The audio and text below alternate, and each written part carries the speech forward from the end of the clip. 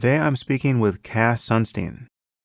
Cass is the Robert Walmsley University professor at Harvard Law School, where he's the founder and director of the program on behavioral economics and public policy.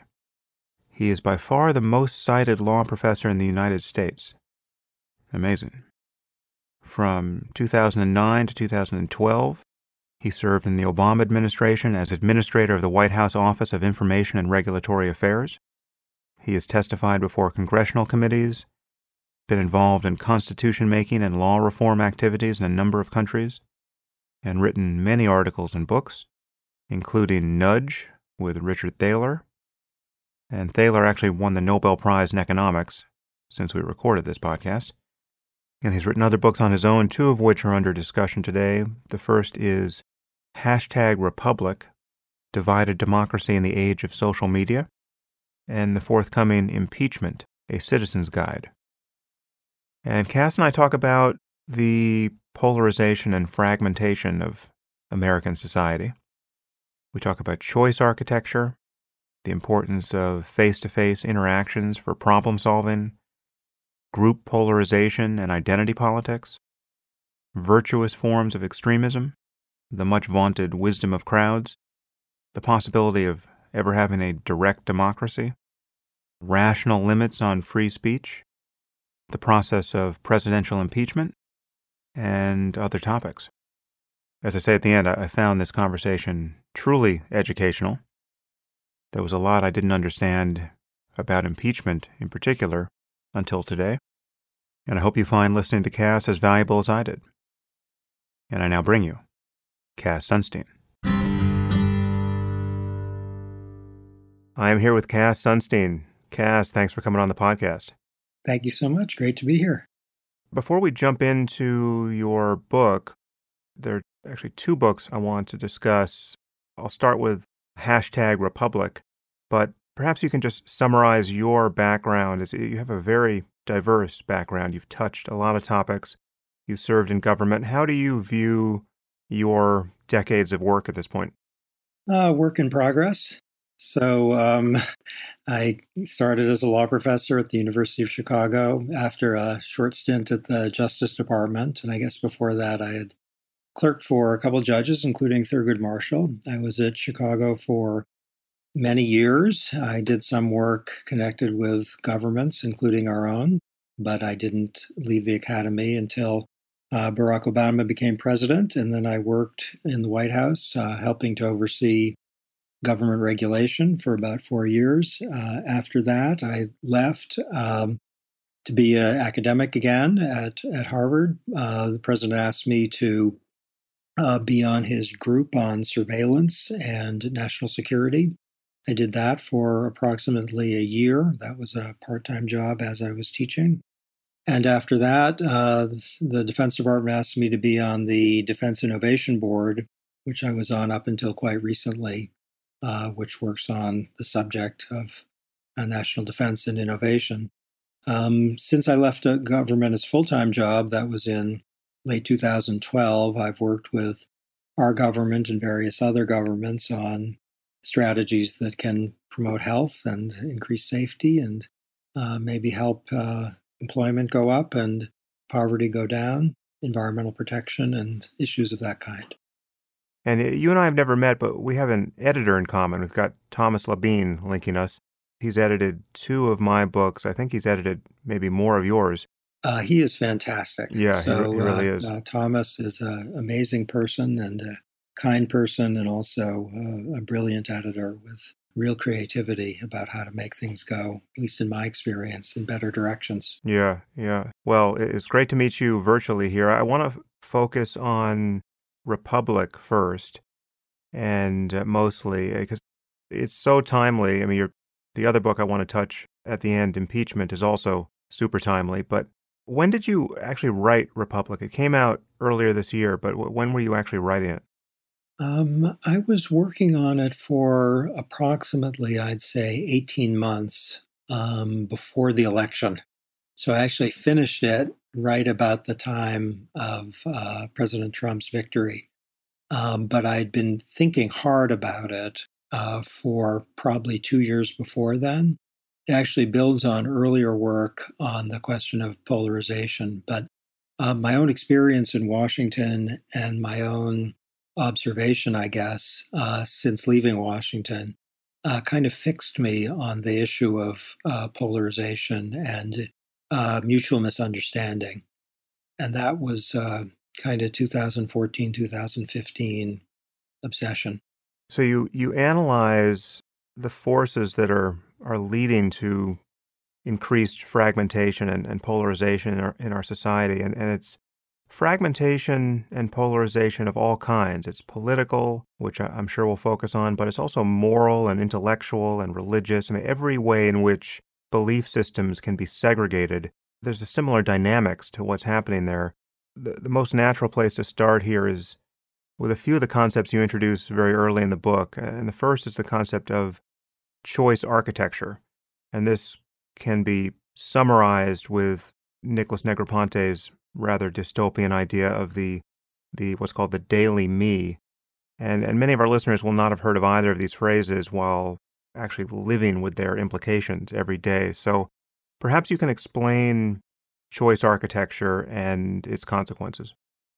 Dick Thaler, an economist, and I worked on a book called Nudge a few years ago. And one of the driving ideas is if you're in a grocery store or in a cafeteria or on a website, there's actually an architecture for choosing.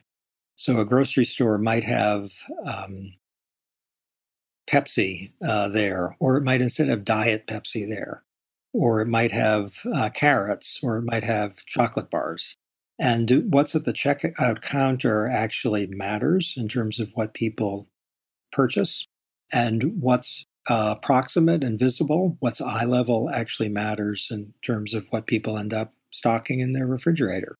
So too in a cafeteria, it can have a choice architecture that favors meat or fish or vegetables or brownies. And if the designer is smart, they will create an architecture that's good for you or good for them, or hopefully good for both you and them. A website designer who is alert to the importance of particular choices will know that if you put things in big font and colorful letters and you make it really simple, you can attract the eye. And the thing that's first on a list is likely to be what people will purchase. And that is a clue for someone who's trying to sell clothes or books. And so choice architecture is really everywhere. A rental car company is engaged in choice architecture. The U.S. government is engaged in choice architecture. So is the state where you live. And so are some of the great forces in society, and so are some of the less great forces in society. Sometimes we're choice architects when we don't really even think about it. So a teacher of kids is doing choice architecture all the time. So is a doctor who is saying, we have 5 options for you. Here's the first. And saying that will often bias the decision. Parents are definitely choice architects. I have 2 small kids, and one's 5, the other is 8, and they are extremely effective choice architects with respect to their father. They know how to design situations so as to get me to do what it's they running in the wrong direction. Completely. And I'll run after them, and then we're going in the direction they want. So for media, both a social media platform like Facebook and a newspaper like, let's say, the Wall Street Journal, and a network is a choice architect. Facebook, let's take as an example, can have a news feed that has one kind of default choices. So it can say, we know from your choices and from our algorithm that this is the kind of thing that you look at, or we know that this is the kind of thing that most people look at, and it can feed you stuff that fits with your own political convictions, or it can feed you stuff that fits kind of with what the median person in your state likes, or it can feed you stuff that is serendipitous and diverse.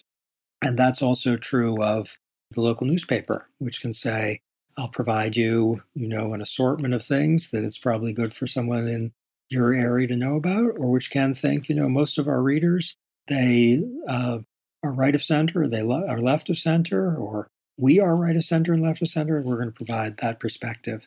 So that's choice architecture too.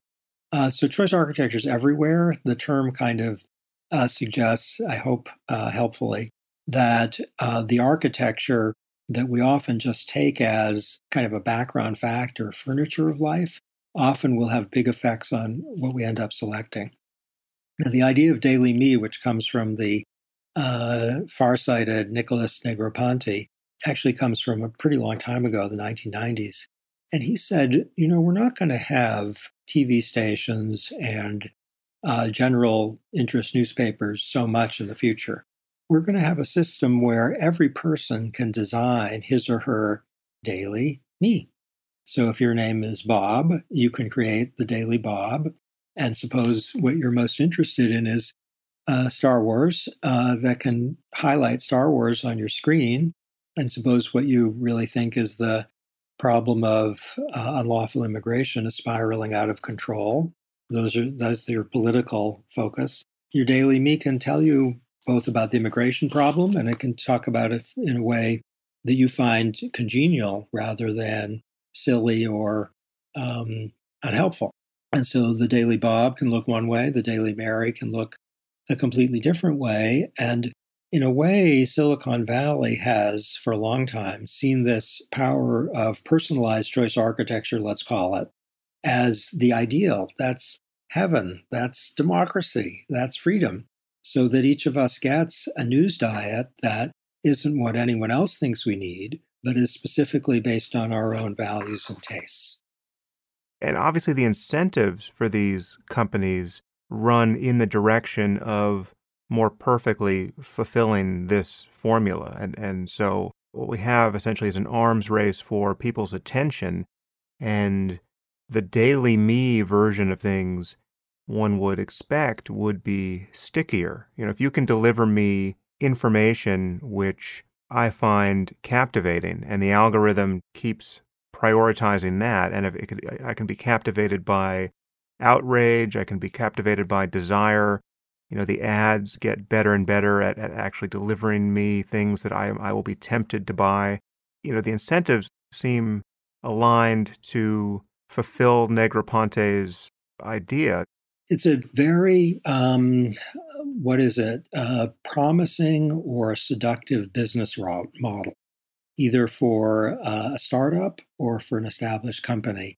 A few years ago, I was traveling a lot, and I found myself getting on my Facebook page a lot of luggage ads.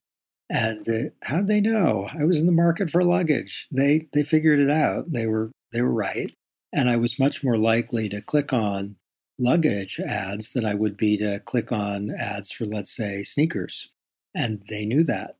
And that is in their economic interest. So if you're a political candidate, let's say, who wants to win a particular state, if you know these people will like me better if I suggest that I'm with them on this issue, or those people are likely to give me money if they see my face over the following 5 words, then you can get very, very precise.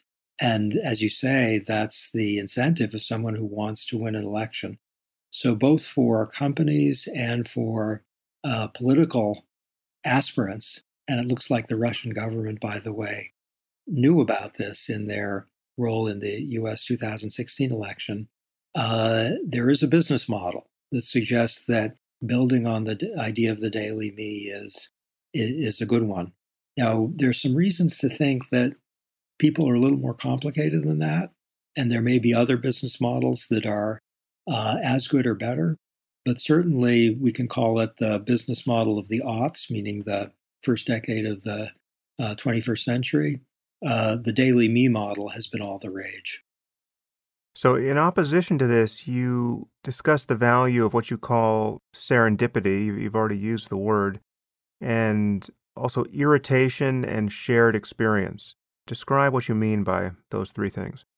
Okay, so there are 3 very different ideas. The idea of serendipity means that in a great city, large or small, it may be that when you go around the corner, you'll see a Lebanese restaurant or a sports event that you didn't know you had any interest in. Maybe the sports event is soccer and you thought you were bored by soccer, but whoa, those kids are pretty good. Or the Lebanese restaurant you never tried, but looks interesting. And you might see some of the times a political protest about something.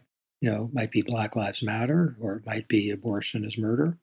And you might learn from that both what your fellow citizens think, and you might also think to yourself for a moment, maybe more than a moment, gosh, I didn't know that that was on the view screen of my neighbors, and maybe they have a point. And that can change your mind, it can change your life, and can certainly broaden your horizon. So the idea of serendipity is that a good choice architecture, let's call it, for communications has a lot of surprises in it. And, some of these words aren't the most familiar. Choice architecture probably is, has too many vowels or something. The word architecture has a lot of them. But it's pretty familiar that if you go on a news station or a talk show that interests you, you'll see stuff that you never would have specifically said you want to hear about that, but it could be stuff that will be the most important thing you see that week or hear that week. So you might hear something about a problem or an initiative in India. And while you thought you had no interest in India, the problem is something that alarms you, or the initiative is something that you think, gosh, the whole world can learn from that, maybe benefit from that. And that can be, super important for people. And I think in individual lives, if you think about what your job is or what you're reading or who you're married to or who your friends are or how you got to do the thing you're doing a few hours from now, chances are there's some serendipity that played a huge role. And what I'm urging is that in a democracy, serendipity is a frequent and great force for broadening and also togetherness in a non-cornball, non-Hallmark card way. So that's serendipity. Now let's talk about irritation. It may be that if you are reading, let's say, a good daily newspaper, you'll encounter an editorial or a column that thinks exactly the opposite of what you think. So you might be inclined to think, I like a $15 minimum wage. I think Senator Sanders is on the right track in calling for that. But then you might read something that says a $15 minimum wage is actually going to be terrible for the economy, and it's going to be very harmful for people at the bottom of the economic ladder because employers aren't going to hire as many people if they have to hire people who, for $15 an hour, they'll hire them at 10, but not at 15. And so the minimum wage actually hurts the poor. That, if you like the minimum wage, reading that is very irritating. It's not congenial, but you might think, oh, maybe that's true. Or if you think that, President Trump is on the right track on issue A, B, or C, and then you read something that suggests he's all wrong, might be very irritating, but it might move you. So irritation can be good. Also, meaning it's productive of learning and kind of understanding what our fellow citizens think. And you might also learn something that will produce a shared experience. So the Super Bowl, the response to something great, like a celebration of something very good that's happened in a community, or July 4th. I would actually single out July 4th because of what brings Americans together. It's a shared experience. And that can create some social glue for people who might otherwise think of one another as, occupants of the same country, but kind of enemies. To be clear, it's not just the information bubble we're talking about. We're talking about a lack of face-to-face interaction in many cases. So there's the whole phenomenon of telecommuting. In fact, you and I are telecommuting right now to do this interview. And so this interview is made possible by this great technology, but this technology is enabling, in this case, me to do the vast majority of my interviews remotely in this way. And that enables me to make it very easy for someone like you to come on the show, but it also comes at a kind of cost. And I remember I recently met a CEO of a very big company. I mean, it's now, a multi-billion-dollar company with thousands of employees, and something like 99% of them work from home or work from a Starbucks. I mean, there's 15 people in an office in San Francisco, and everyone else is elsewhere. So there's more to it than just the media streams we will emphasize here. I think you're making a great point, and it's not emphasized enough in my book. And I learned it actually very concretely in the government, where sometimes if you're trying to solve a problem and, you're in one building and people are half an hour away, you send them an email, and the email doesn't have the right tone or will not be read as having the right tone. And in any case, problem solving is harder if you're using text sometimes than if you're actually looking at someone's face. And a phone or, something that involves voices of any technology, it can be better than email, as you're saying, because it's more personal. But I found in government and after, if you really want to solve a problem, often the best thing is to get a group of people in the room. And we decreasingly rely on that. And one reason it's good is that you can understand different perspectives better if you see people's faces, and they'll understand yours. And another thing, it softens some of the interactions. And another thing is that, and I don't know of data on this, but I bet there either is some or there will be some, that creativity grows because the sparks fly. And we've all seen that where, in an office or in a family even, if people are all talking to each other face to face, something new will come out that couldn't have been produced by email or even by phone. Yeah, and all the communication at that point isn't merely transactional in the way that it is when you're sending an email. I think this is just now a ubiquitous experience that everyone will be very familiar with, where you're having some communication that's growing increasingly fraught by email. And if you're wise, you will realize that the medium is very likely contributing to the problem. I mean, the tones are getting misread and everything is sounding sharper than you intend, or in fact, you just become a slightly different person behind the keyboard. I mean, the maniac comes out a little bit, and your response to another person isn't being modulated by a face-to-face encounter, or even by being able to hear the humanity in their tone of voice on the phone. I'm sure other people have had this experience, but I've had exchanges with people by email that just either aren't working, or they're just kind of strangely unpleasant.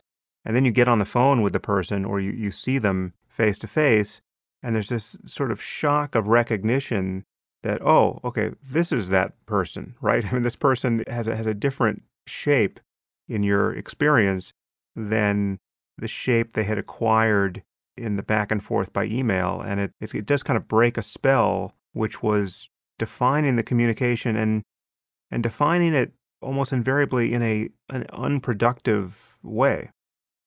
Completely. No, I think that's a deep point, and it has implications for a zillion different things, including political polarization. So I had a friend in the government with whom I was frequently at odds on what to do, and she just developed a habit of saying, "Call me." Right. Yeah. So I write her an email and she said, "Call me," and we became great friends. And in DC, I was working for a Democratic president, and the Republicans were often not happy with what President Obama was doing. But I learned so much from Republicans in the House and the Senate from face-to-face conversations, where not seeing some email, they didn't write a lot of emails, but they would write a lot of letters, which would be harsh or accusatory or something. But they'd actually have often very good ideas. And when it's in person, then you're not, fighting, are you bad? You're thinking, what's the best way to solve a problem? And that, what you're saying about, human interactions, either in business or in families or whatever, it's basically a national thing. So what I was thinking as you were talking is the harsher or misread stuff that we all experience in a way, our political process is facing that. And that's a challenge for, let's say, infrastructure. Yeah, It's just have a random problem. right. But to be clear, you're not exactly nostalgic for some former time where you think communication was better across the board. I mean, you actually believe, I think you say this in the book, that things are just simply better now than they were in the past. It's a matter of fixing problems now, but there's no place you would point the Wayback Machine if you could. Completely. So if you ask me when was communications in America the best it's ever been, I would say today. And if it's next week, probably next week's going to be a little better than today. Just because, if you can talk to each other across, very long distances, that's a huge improvement. And if you can learn stuff just at a click about something you care about that may really affect your life, that can be, incalculably great. But one way to think of it is the cell phone is a fantastic advance. But if you're using it while you're driving, the chance of your being in an accident is higher than it would be if you were using it when you were driving. And the technology is great, but to optimize, let's say, the benefits of its existence would be a good idea. And we're not nearly there yet with respect to social media. Well, I want to talk about social media and how Twitter and Facebook have been behaving themselves.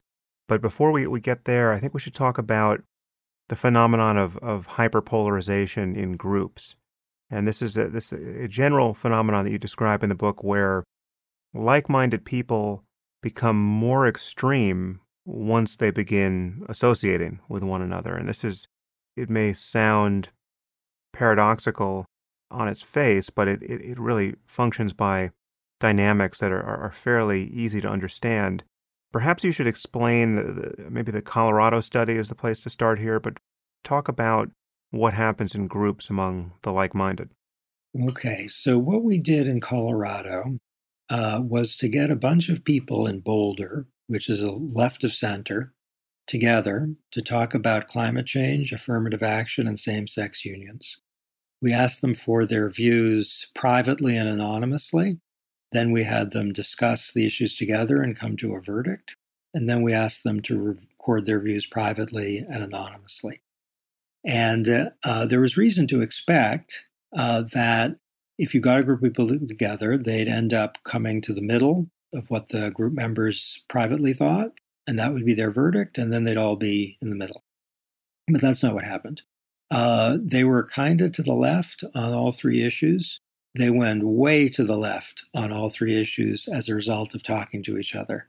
So the left of center people in Boulder had some diversity on climate change and affirmative action before they talked to each other. After they talked to each other, they were more extreme, they were more confident, and they were pretty well unified on all of those issues. This isn't just a left of center phenomenon. We did the same thing in Colorado Springs, which is right of center.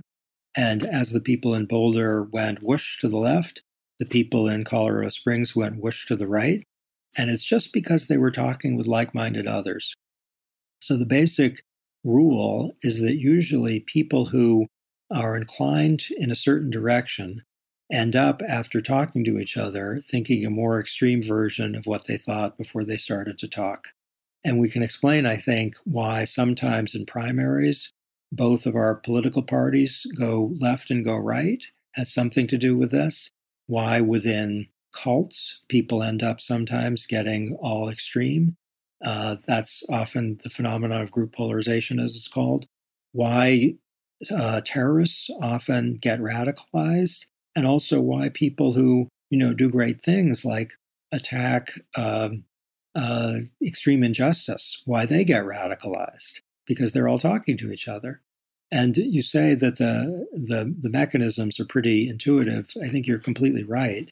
That the leading one is if you have a group of people who think, let's say, that the minimum wage should be raised. That's what they tend to think. Some of them aren't sure.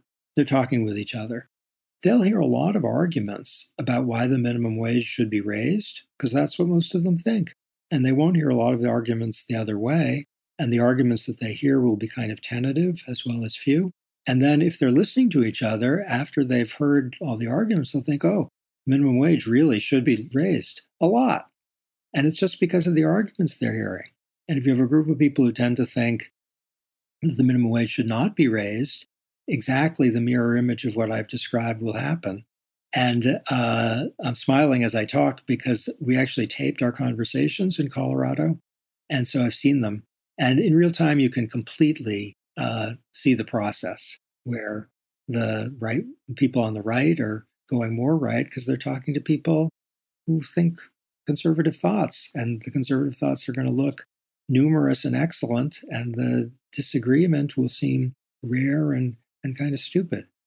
There's also this phenomenon of reputation management within the group where you have your concern for how you're appearing in this group that's now getting constellated around a consensus, and that will tend to filter out any expressions of doubt about this forming consensus, and it functions as a kind of attractor state for convergence. You're completely right. So in Boulder, our left of center groups, you can see them talking about climate change, whether the U.S. should sign an international agreement. And some of the people who are left of center were a little nervous about that. They thought, I don't know what would happen to American sovereignty if we yielded to an international agreement. They just weren't sure. But you could see them looking at their fellow citizens of Boulder and thinking, oh man, if I say that, I'm going to look really bad in their eyes. So I'm just going to agree with them. This strikes me as yet another argument against identity politics. Do you see a connection there? I think exactly right. That identity politics where, let's say you think, as a African-American woman, I tend to think this, or I should think this, or as a white male, I'm in favor of this and not that. Or as a Christian or a Jew or a Muslim, I tend to think this. That's individually deadening because it prevents you from using your own critical faculties. And it also contributes to, let's say, movements that are going to have a hard time communicating with one another because they have polarized themselves to extremes. And one point that you flagged in passing that I just want to make explicit suggests that all extremism isn't bad because there are extreme forms of intellectual insight or moral energy purposed in the right direction. So I think you just cited the fact that someone could be fighting an injustice and getting more and more radicalized in their energy around engaging that project, perhaps at even great personal expense. There are cases where we want extremism when it's pointed in the right direction. Right. Barry Goldwater said something like that, and he was right.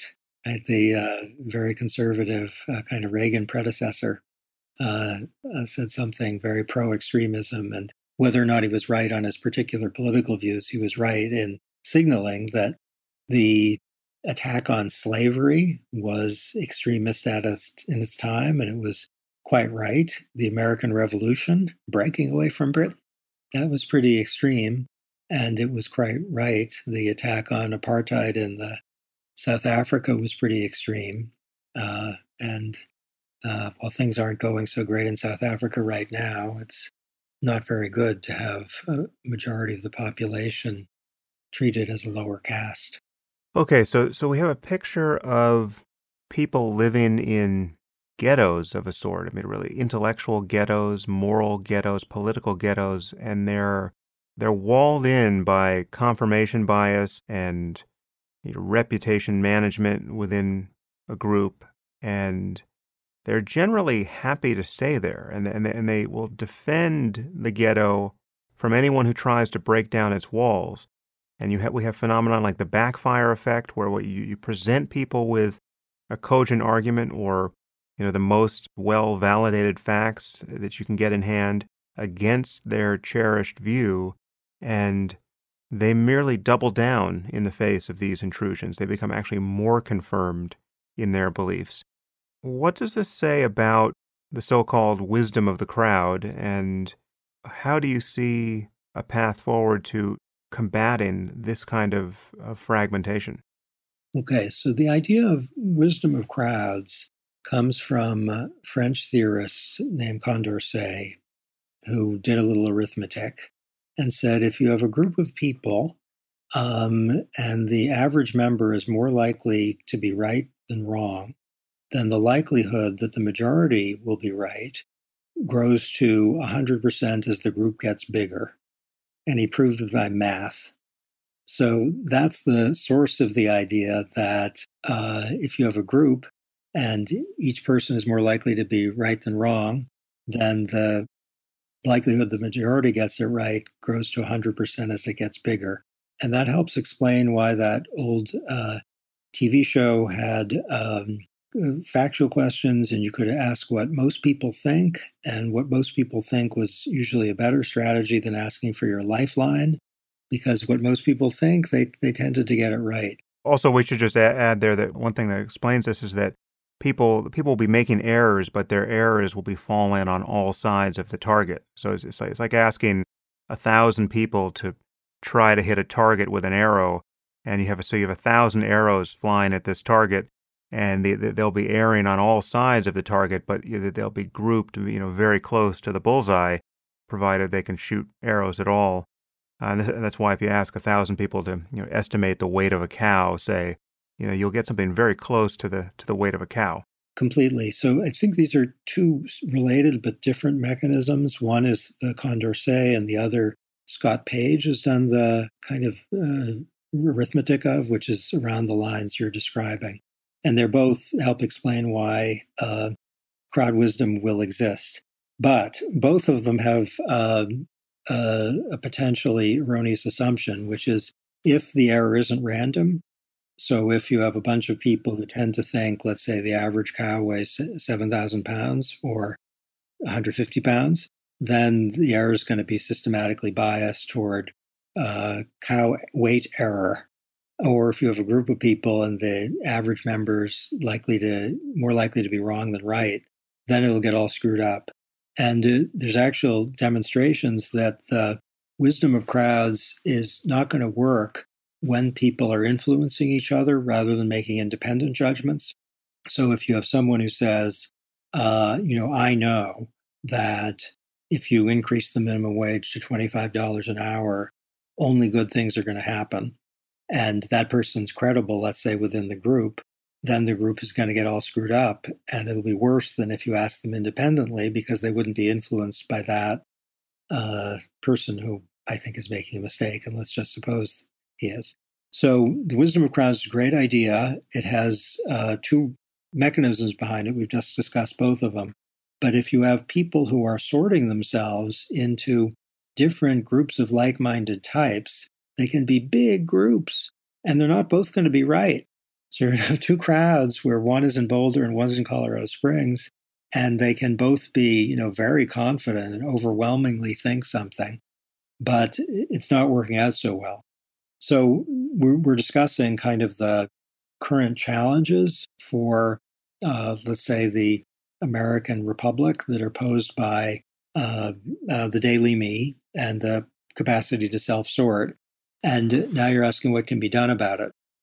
Well, there's some good news that wouldn't require anything other than just keep it up, which is that a lot of Americans, the data show, are really just curious and they want to find out what's true. So a lot of Americans on issues, like how dangerous is North Korea, or minimum wage even, which is a little bit politically fraught. But a lot of people are just, what would happen if we increased it or decreased it?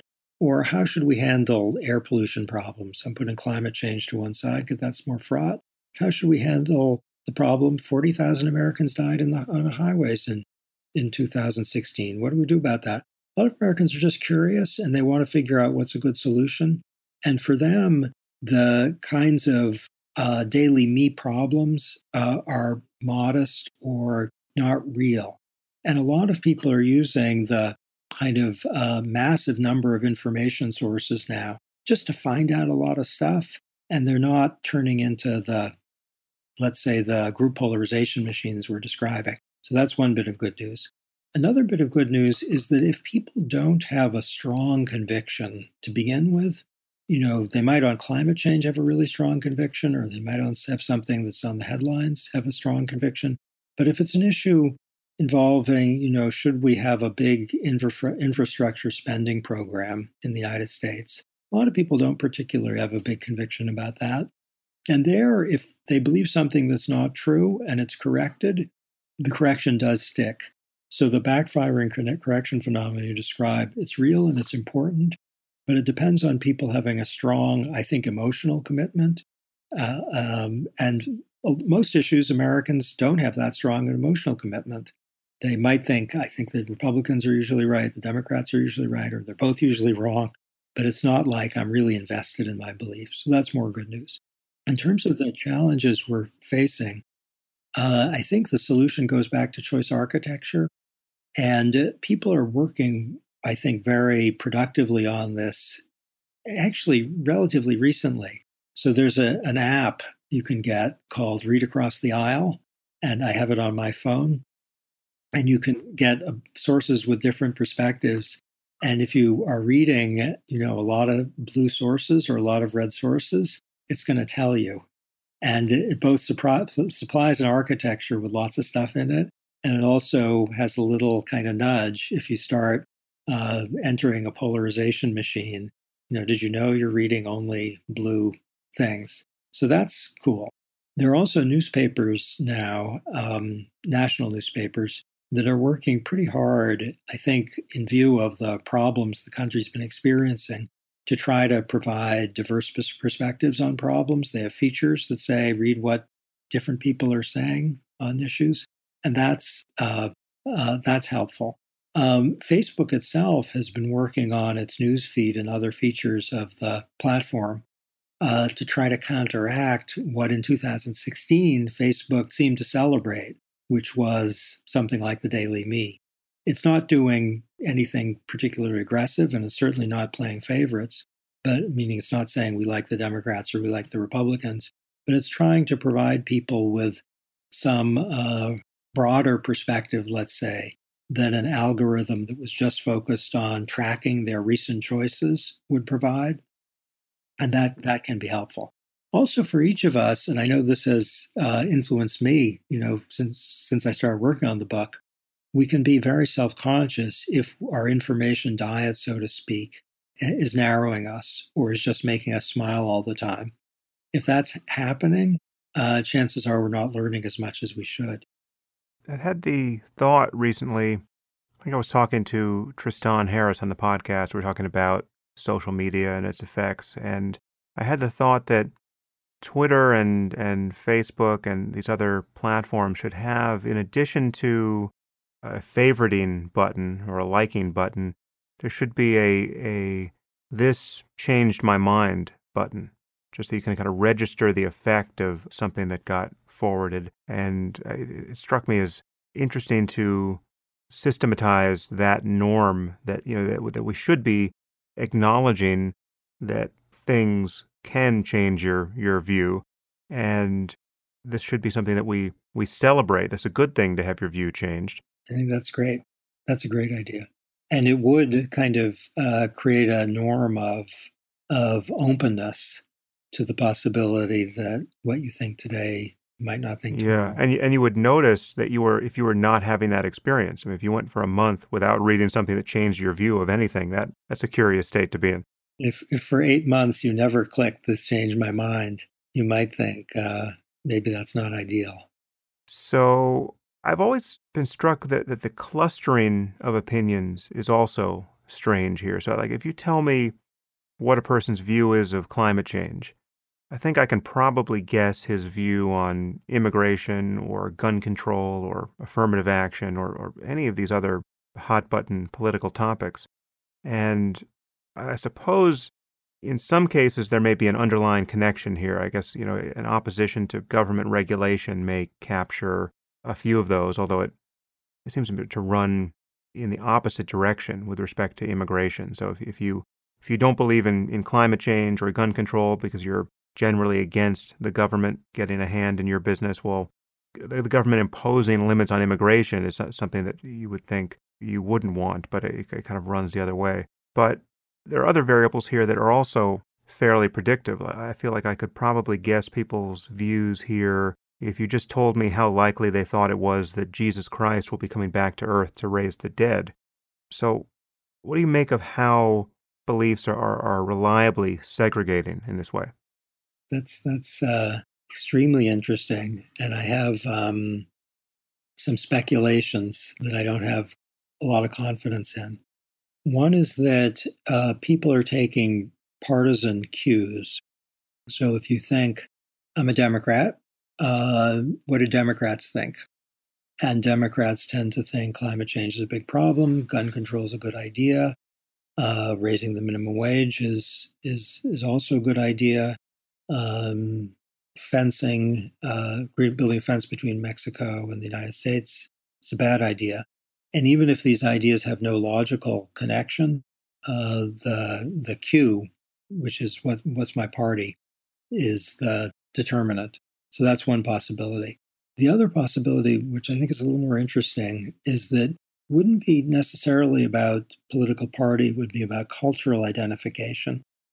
So one thing I learned again in my DC experience is that some people just think of themselves as a certain cultural type, which means given who I am, I think affirmative action is a very good idea.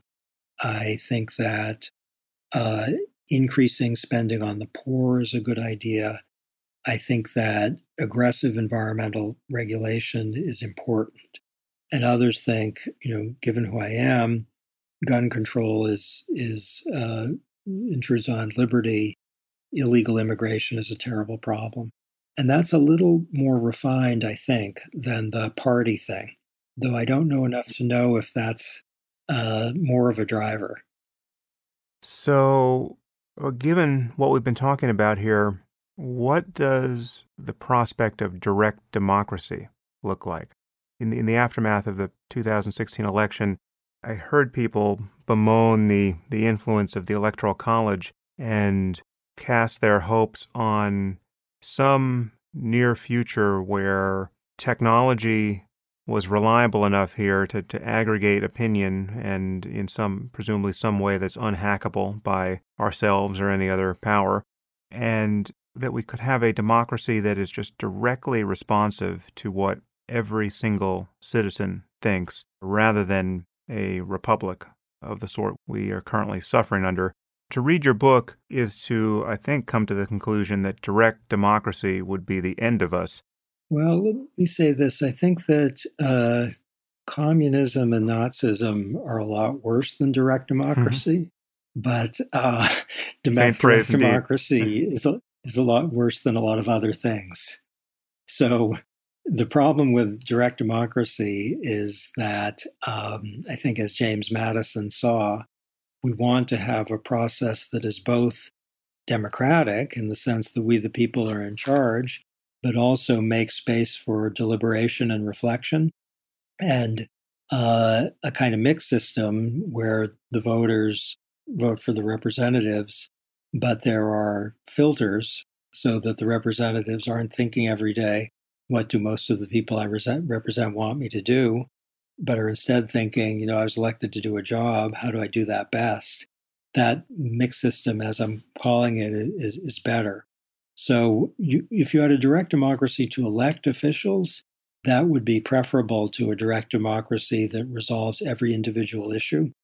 So if you had a direct democracy deciding today, what should we do about infrastructure spending and what should our budget look like with respect to the opioid epidemic, or what should the Environmental Protection Agency do about particulate matter, or how should the Department of Transportation handle the increase in motor vehicle deaths in 2016, that would be really extremely bad, because people are busy and they think about their children and their jobs and what their lives are involved in. And we delegate to public officials who are subject to us some power to make particular choices given how they're supposed to spend their days. And that was James Madison's view. So this is a very long-winded way of saying direct democracy isn't a cure for what ails us. The point gets sharpened up in the examples you gave of deciding specific matters of policy, and you could extend that to something like whether we should have a nuclear first strike on North Korea, given some provocation. Imagine just subjecting that to an online poll and having that be vulnerable to whatever conspiracy theories or fake news is getting spread in the meantime. Those are topics I also want to touch. This is maybe falls under the rubric of free speech and its limits, which is something you talk about in the book. There are many of us walking around with the belief that we are free speech absolutists, but you make it pretty clear in the book that probably nobody is, or at least no sane person is. What are the limits on free speech as you see it? And then we'll talk about some of the deranged speech that's harming us. I'll give you a few examples, and then we can talk about what the principles might be. So if someone says your money or your life, that's not protected by the First Amendment. If a few companies get together and say, let's fix prices, that would be a conspiracy. If someone perjures himself under oath, that's speech. It's not protected by the First Amendment. If someone says, buy this product and you're never going to get cancer, and let's say that's false, that's not protected by the First Amendment. There are other things like fraudulent real estate deals and certain forms of threats that are not protected by the free speech principle. To kind of come up with an organizing idea that would explain what's in and what's out is unfortunately not the easiest. But we can say, I think, that any speech that's expressing a political point of view is going to be protected unless it's done in such a way that is going to create an imminent risk of a very high imminent risk of violence.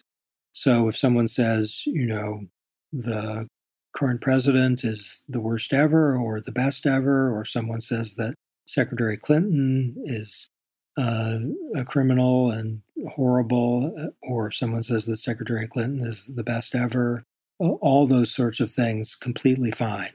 If we're at a building where there's a crowd that's about to start engaging in arson and someone says, burn that place down now, even if the person has a political motive or a political goal, that's not acceptable. The Supreme Court has something called the clear and present danger test, which applies there.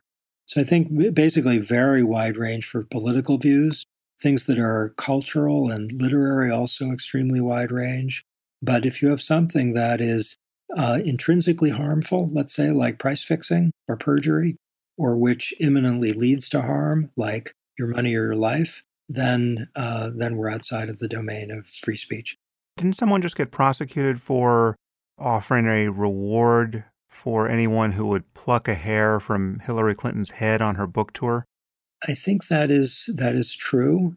And whatever you think of that particular statement, it seems like offering money for engaging in assault. And criminal solicitation has long been thought not to be protected by the First Amendment. And that sounds, if you say, I'll give you money if you beat up my least favorite person, that doesn't seem like it's in the core of what the free speech principle is for. Yeah.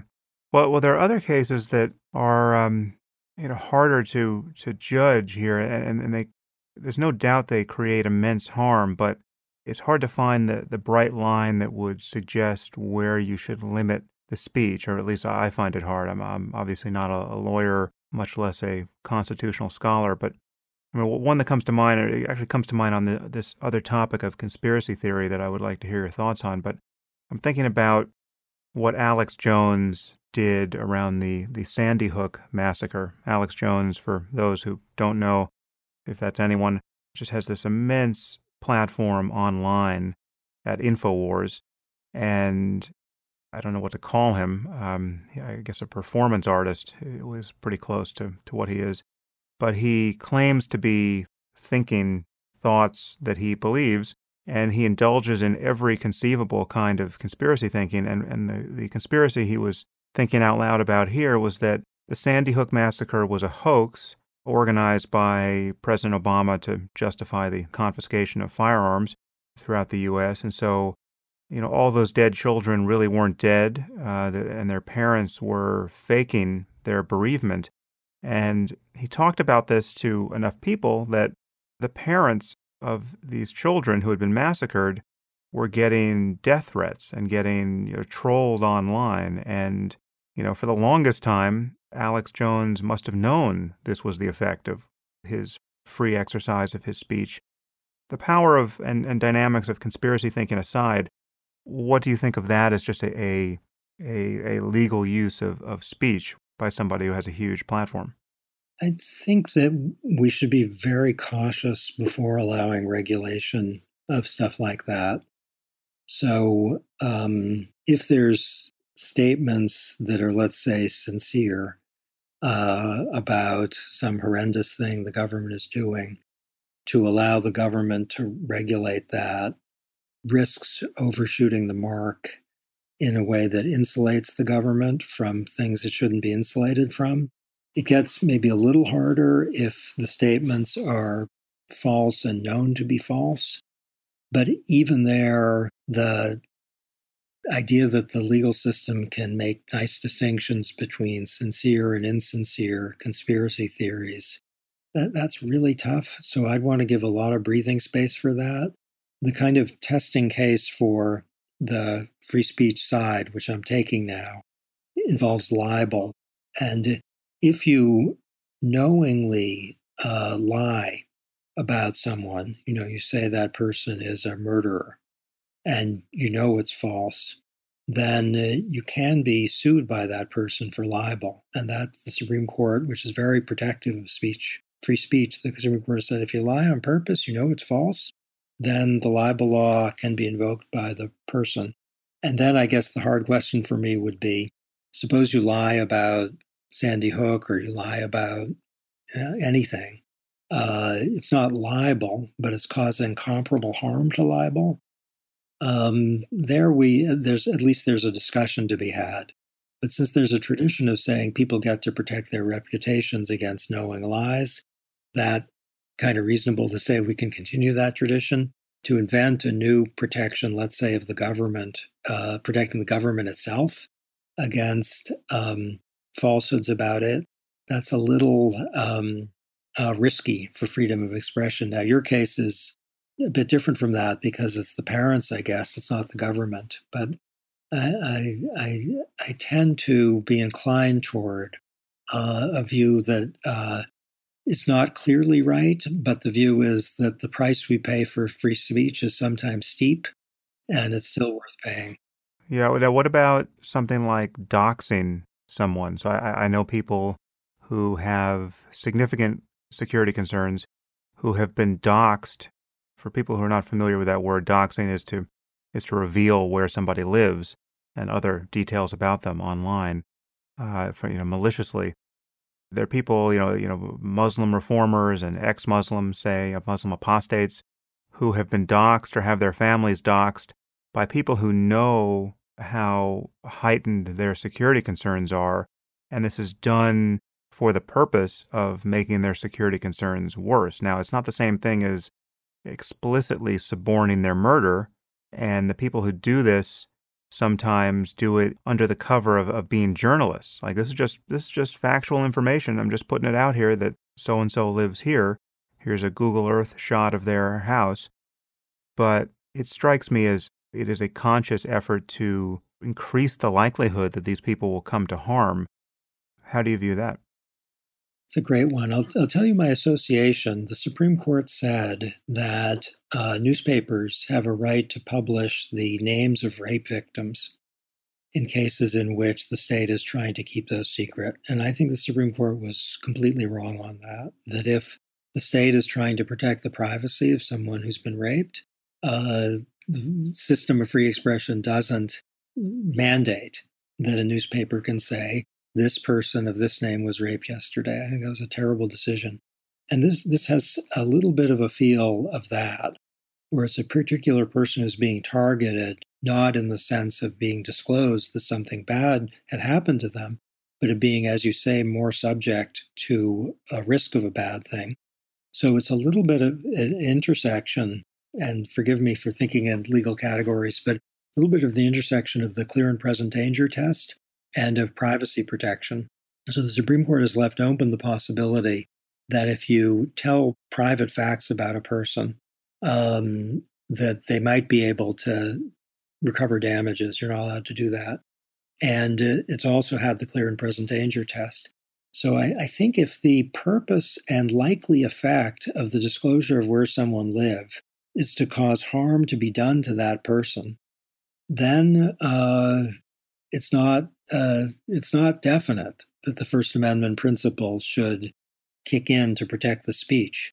So what I'm wondering, going back to our founding commitment to free speech, is there a good connection between the idea we the people get to govern ourselves and the notion that you can tell where some person who's vulnerable to criminal violence, tell where that person lives?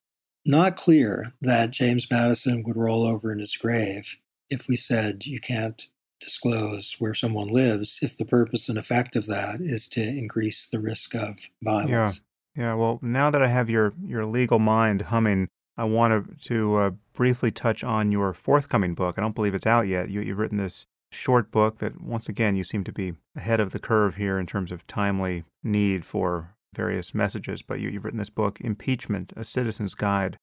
Let's just talk about impeachment, because obviously this is of interest to everyone on both sides of the aisle now. What is the process of impeachment, and what do most people not understand about it? It seems to me that even some members of Congress are confused about what impeachment entails. What is impeachment? Okay, so let's talk about the standard first and then the process. So the standard is treason, bribery, and other high crimes and misdemeanors. Pretty short. What is missed, I think, and I've spent a lot of the last few months in the 1770s and 1780s, immersed in these old materials. The mistake, number one, is to say that the House of Representatives, which is the body that gets to impeach, can just define that however it wants. And Gerald Ford, one-time president, actually said this is a high crime misdemeanors, or whatever the House of Representatives says that it is. Wrong. No, Mr. President. There was an effort to limit the category to egregious abuses of power and not to license the House of Representatives to get rid of a president because it doesn't like him. The separation of powers, this is clear from the constitutional period, would be devastated if the House of Representatives could get rid of a president because it thought the guy was bad. The purpose is you need an egregious abuse of presidential power. So that's mistake one, to say the House gets to decide. Mistake two, which Nancy Pelosi, sad to say, made not long ago, is to say the question is whether the president has committed a crime. Not so. The president may have committed a crime and not be impeachable. So if the president jaywalks or shoplifts or doesn't pay his income taxes, those are all crimes, but those aren't impeachable offenses. Those aren't high crimes and misdemeanors in the sense that the founding generation understood them. High crimes and misdemeanors meant abuse of presidential power. And if you jaywalk or shoplift or don't pay your taxes, you're doing what anyone, sad to say, might do, and not what you're able to do by virtue of the fact that you have presidential powers. So some crimes are not impeachable at all, even though they're real crimes and they're quite serious. At the same time, maybe you haven't committed a crime. Maybe you've said, I'm going on vacation in Paris for the next 6 months because I love Paris. You are impeachable for doing that because you're not doing what the president needs to do, which is to be president. And if you're on vacation in Paris for 6 months, you're abdicating your responsibilities. If you say as president, I'm going to pardon every police officer who shot an African American because Black lives don't matter, that's impeachable. And James Madison was very clear on that abuse of the pardon power is impeachable. If you use the power of the presidency so as to abridge people's civil rights and civil liberties in some terrible way by locking people up or not giving people fair trials or saying that, because you're a certain type, you're a gun owner, therefore we're going to go after you, or you're a Muslim and therefore we're going to go after you, or you're an extremist and therefore we're going to go after you. That's impeachable. And in the founding generation, the people in Massachusetts were especially clear about that, which is beautiful because the American Revolution started in Massachusetts. And abridging civil rights and civil liberties, abusing the pardon power, going on vacation in Paris, none of those are crimes. So a mistake is to say you need to commit a crime, and a mistake is to say if you committed a crime, you're impeachable. The core of it is you need an abuse of the powers you have by virtue of the fact that you're president. So the process is actually pretty simple, which is the House of Representatives has to decide by a majority of the vote that the president should be impeached.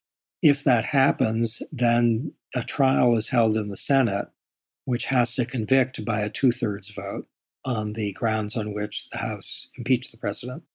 So can a president be impeached for character or temperament that is sufficiently bad as to prompt an impeachment level concern in the House of Representatives? No. So some people thought that Lincoln was depressive, and that was a big character flaw. And many people thought that President Clinton had terrible character, and many people thought President Nixon had an awful character.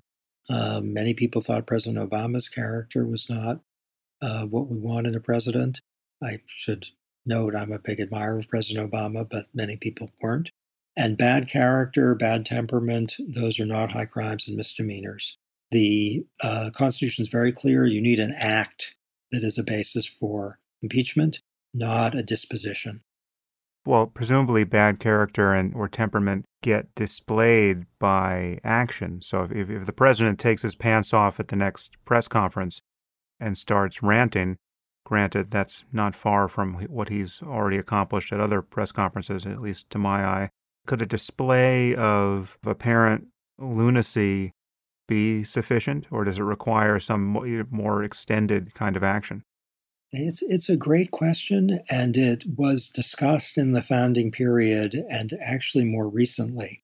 So I'd want to distinguish between the 25th Amendment, which allows you to get rid of a president for inability to perform the tasks of the office, and the impeachment clause, which is about high crimes and misdemeanors.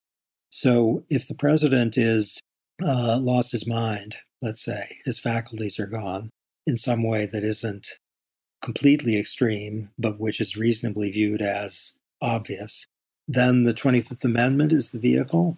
But the kind of trick in the 25th Amendment is the people who get rid of the president for that are the vice president and the cabinet, unless Congress provides otherwise, and Congress hasn't. And it would take a pretty extreme case for the vice president and the cabinet to conclude that their boss has lost his capacity to do his job. Possible, but it would take an extreme case. But the 25th Amendment is about capacities. The impeachment clause is about, Hamilton, I think, put it best, abuse of power. And if the president is taking his pants off in news conferences or, saying very wild things, we'd have to say that one of those things was a high crime or misdemeanor. And the pants off, that's not the loveliest thing to imagine, whoever the president is, but it would not be an impeachable offense. Somehow I think it would be a high crime, but we'll know it when we see it. I guess it's interesting here because I think this is a point you make in the book, that we want to think about impeachment in a truly unbiased way. I mean, this you have to think about this machinery being applied to a president you admire by people who don't admire him or her, and that should rein in your passion for applying it to a president you hate. I haven't seen you speak or write very much about Trump, and perhaps you don't want to get dragged into a conversation on his character, but I did read at least one op-ed you wrote where you talk about grace, and you at one point you said, "Our nation has never had a president more lacking in grace." And grace, on your account, really is not some effete or dispensable thing. It really is a bulwark against violence. I think you wrote this in the aftermath of Charlottesville. And it contains a kind of moral wisdom that avoids the most extreme forms of conflict. And as you point out, grace directly relates to a person's character, and it's the opposite of things like cruelty and moral ugliness. And so it's a very big deal. And I must admit, when I think about impeaching Trump, it's difficult for me to untangle the fact that I think it was dangerous to elect him in the first place. And I'm getting from your description of the impeachment process now that these things should be separable. I mean, if you think that someone is totally unqualified to be president, and you think that he's a monster of selfishness and really a dangerous oaf and con man, and if you think that these attributes actually raise real risk of disaster in the world, really at every point in his presidency, it sounds like on your account here, that shouldn't be synonymous with thinking that he should be impeached. That something more would have to happen for you to actually think that. Yeah, there's a lot in what you said. The basic answer is yes. So maybe we can talk about grace first.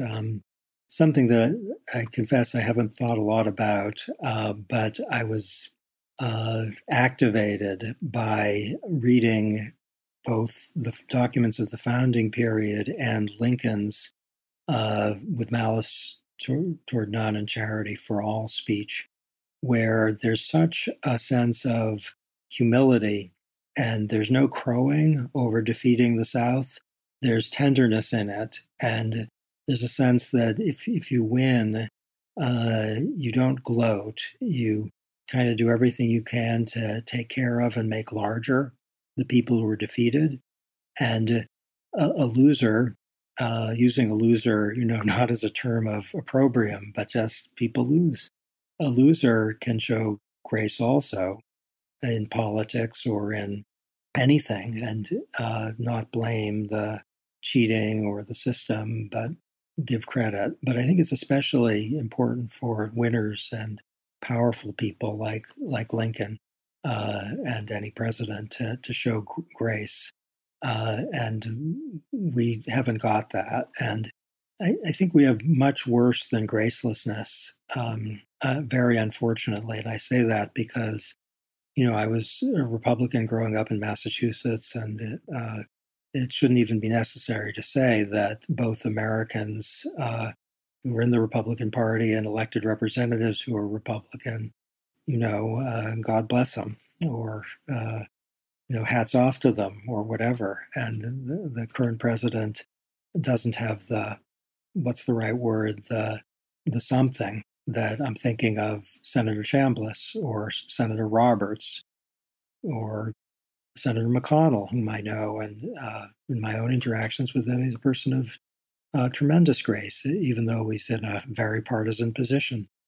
And that's a problem. But getting to impeachment, something like gracelessness or ugliness wouldn't be a justification for impeachment. But abuse of the pardon power by any president would be. The question of obstruction of justice, which loomed large both for Nixon and for Clinton, is under, circumstances that involve protection of the White House against a legitimate investigation. Obstruction of justice, now we're talking about the domain of the impeachable. Working with other countries in a way that is compromising our own democratic process. Now, I don't think there's any evidence that President Trump did that, but there are allegations. And so if we're talking about, principle, in the Constitutional Convention itself, the idea of working with other countries to become president was called out as a basis for impeachment. So if you have someone who's, has terrible flaws, let's say, and they don't manifest themselves in any bad acts, Some people would say that President Johnson had terrible character throughout his presidency, but that it didn't result in bad acts for most of his presidency. If that's how we are, then we're not talking about impeachable stuff. But if we have any president, Democratic or Republican, who character manifests itself in an abuse of power, then we're talking. And the link to the American Revolution, I think, is a key to understanding what impeachment was about. Impeachment's pretty obscure, but the American Revolution isn't. And impeachment was thought by the American revolutionaries themselves to be what they were, part of what they were fighting for, to ensure that we didn't have anything that replicated the experience of living under a king. And to have a president as powerful as ours, that was actually super controversial in the Constitutional Convention and in the ratification debates. I don't think we would have had a constitution without the impeachment mechanism, which Hamilton himself and Madison in the Virginia Ratifying Convention kind of specifically called out as a way of making sure we weren't betraying the principles for which the revolution was fought. And this isn't, dead history, that whatever the president's last name is, whether it starts with O or T, to think of this stuff as kind of alive rather than dusty is to keep faith with, what makes American exceptionalism real rather than just something shouted. Well, listen, Cass, it's been an education and a real pleasure to talk to you, and I'm sure our listeners feel the same. Is there anything else you want to say about what people should be thinking or doing or where they should find you online? All I would say is two things. Great thanks to you for a fantastic conversation, so I'm super grateful. And though I worked for many, many months and ridiculously countless hours in trying to understand what impeachment is about, the book is on sale for something very close to $0. And I don't know what I think about that, but that's true. It's not quite $0, but it's close to $0. It doesn't sound like a get-rich-quick scheme, but hopefully it'll move the message far and wide. I think that's the hope. If you find this podcast valuable, there are many ways you can support it. You can review it on iTunes or Stitcher or wherever you happen to listen to it. You can share it on social media with your friends. You can blog about it or discuss it on your own podcast. Or you can support it directly. And you can do this by subscribing through my website at samharris.org. And there you'll find subscriber-only content, which includes my Ask Me Anything episodes. You also get access to advance tickets to my live events, as well as streaming video of some of these events. And you also get to hear the bonus questions from many of these interviews. All of these things and more you'll find on my website at samharris.org. Thank you for your support of the show. It's listeners like you that make all of this possible.